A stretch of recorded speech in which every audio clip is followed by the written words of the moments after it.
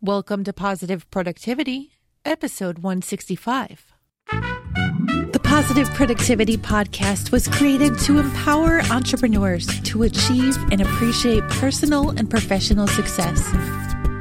I'm your host, Kim Sutton, and if you're ready, let's jump into today's episode. Today's episode comes with a two-part assignment for you, revolving around the topic of batching and blocking. For this assignment, you're going to need a printed version of your calendar from the past week and also a printed version of your calendar for the next week. I also want you to have an assortment of colored pencils or highlighters or your preferred coloring tool, as well as a Sharpie marker or thick point pen. Looking back at the past week, I want you to assign one color to personal tasks and another color for each client that you work with. When you're looking at your calendar, when you see a client task, I want you to color that block in with the associated color. For example, you can assign client A red, client B yellow, and client C green. This does not mean that client C is any better than client A. I'm just going to give you examples. Now, I want you to do the same for your personal tasks. If you have a variety of activities you are working on, for instance, accounting or marketing, prospective client interviews, I want you to assign each of those different tasks a different color as well. Perhaps you use blue, purple, and orange. Now look over your calendar from the past week and color in the time blocks that you spent on each of those activities, personal and client activities, with the associated color. In working with a new client recently, I've asked him to do the same task, and what he was finding was that there were a lot of activities that were intermingled with each other. For example, in one 3-hour block, he would see a half hour of blue, a half hour of yellow, a half hour of green, a half hour of yellow, a half hour of red, a half hour of yellow. This is a lot of multitasking and task switching.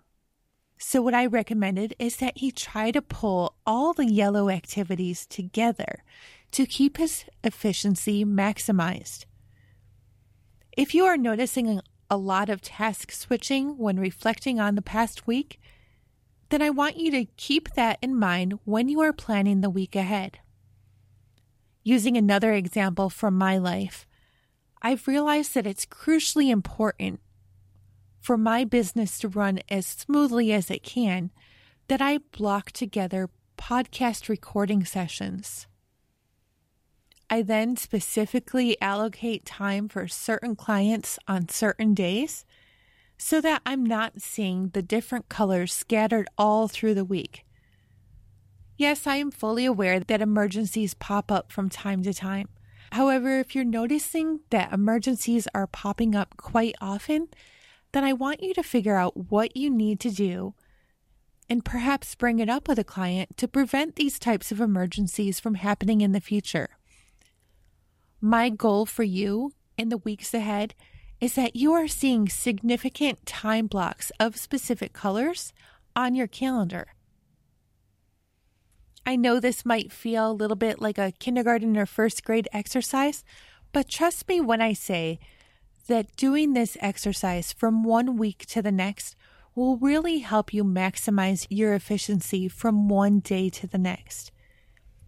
This isn't always an easy system to adapt, but if you're spending time every week reflecting on your activities of that prior week, then you'll start to see a pattern and realize the changes that you can make to your schedule to make your days flow easier and your time be used more constructively. If you have any questions about this method, or if you'd like to leave a comment about how it's working for you, I'd love if you would share on the show notes page at thekimsutton.com/pp165. Now with that said, go forth and make it a positive and productive day.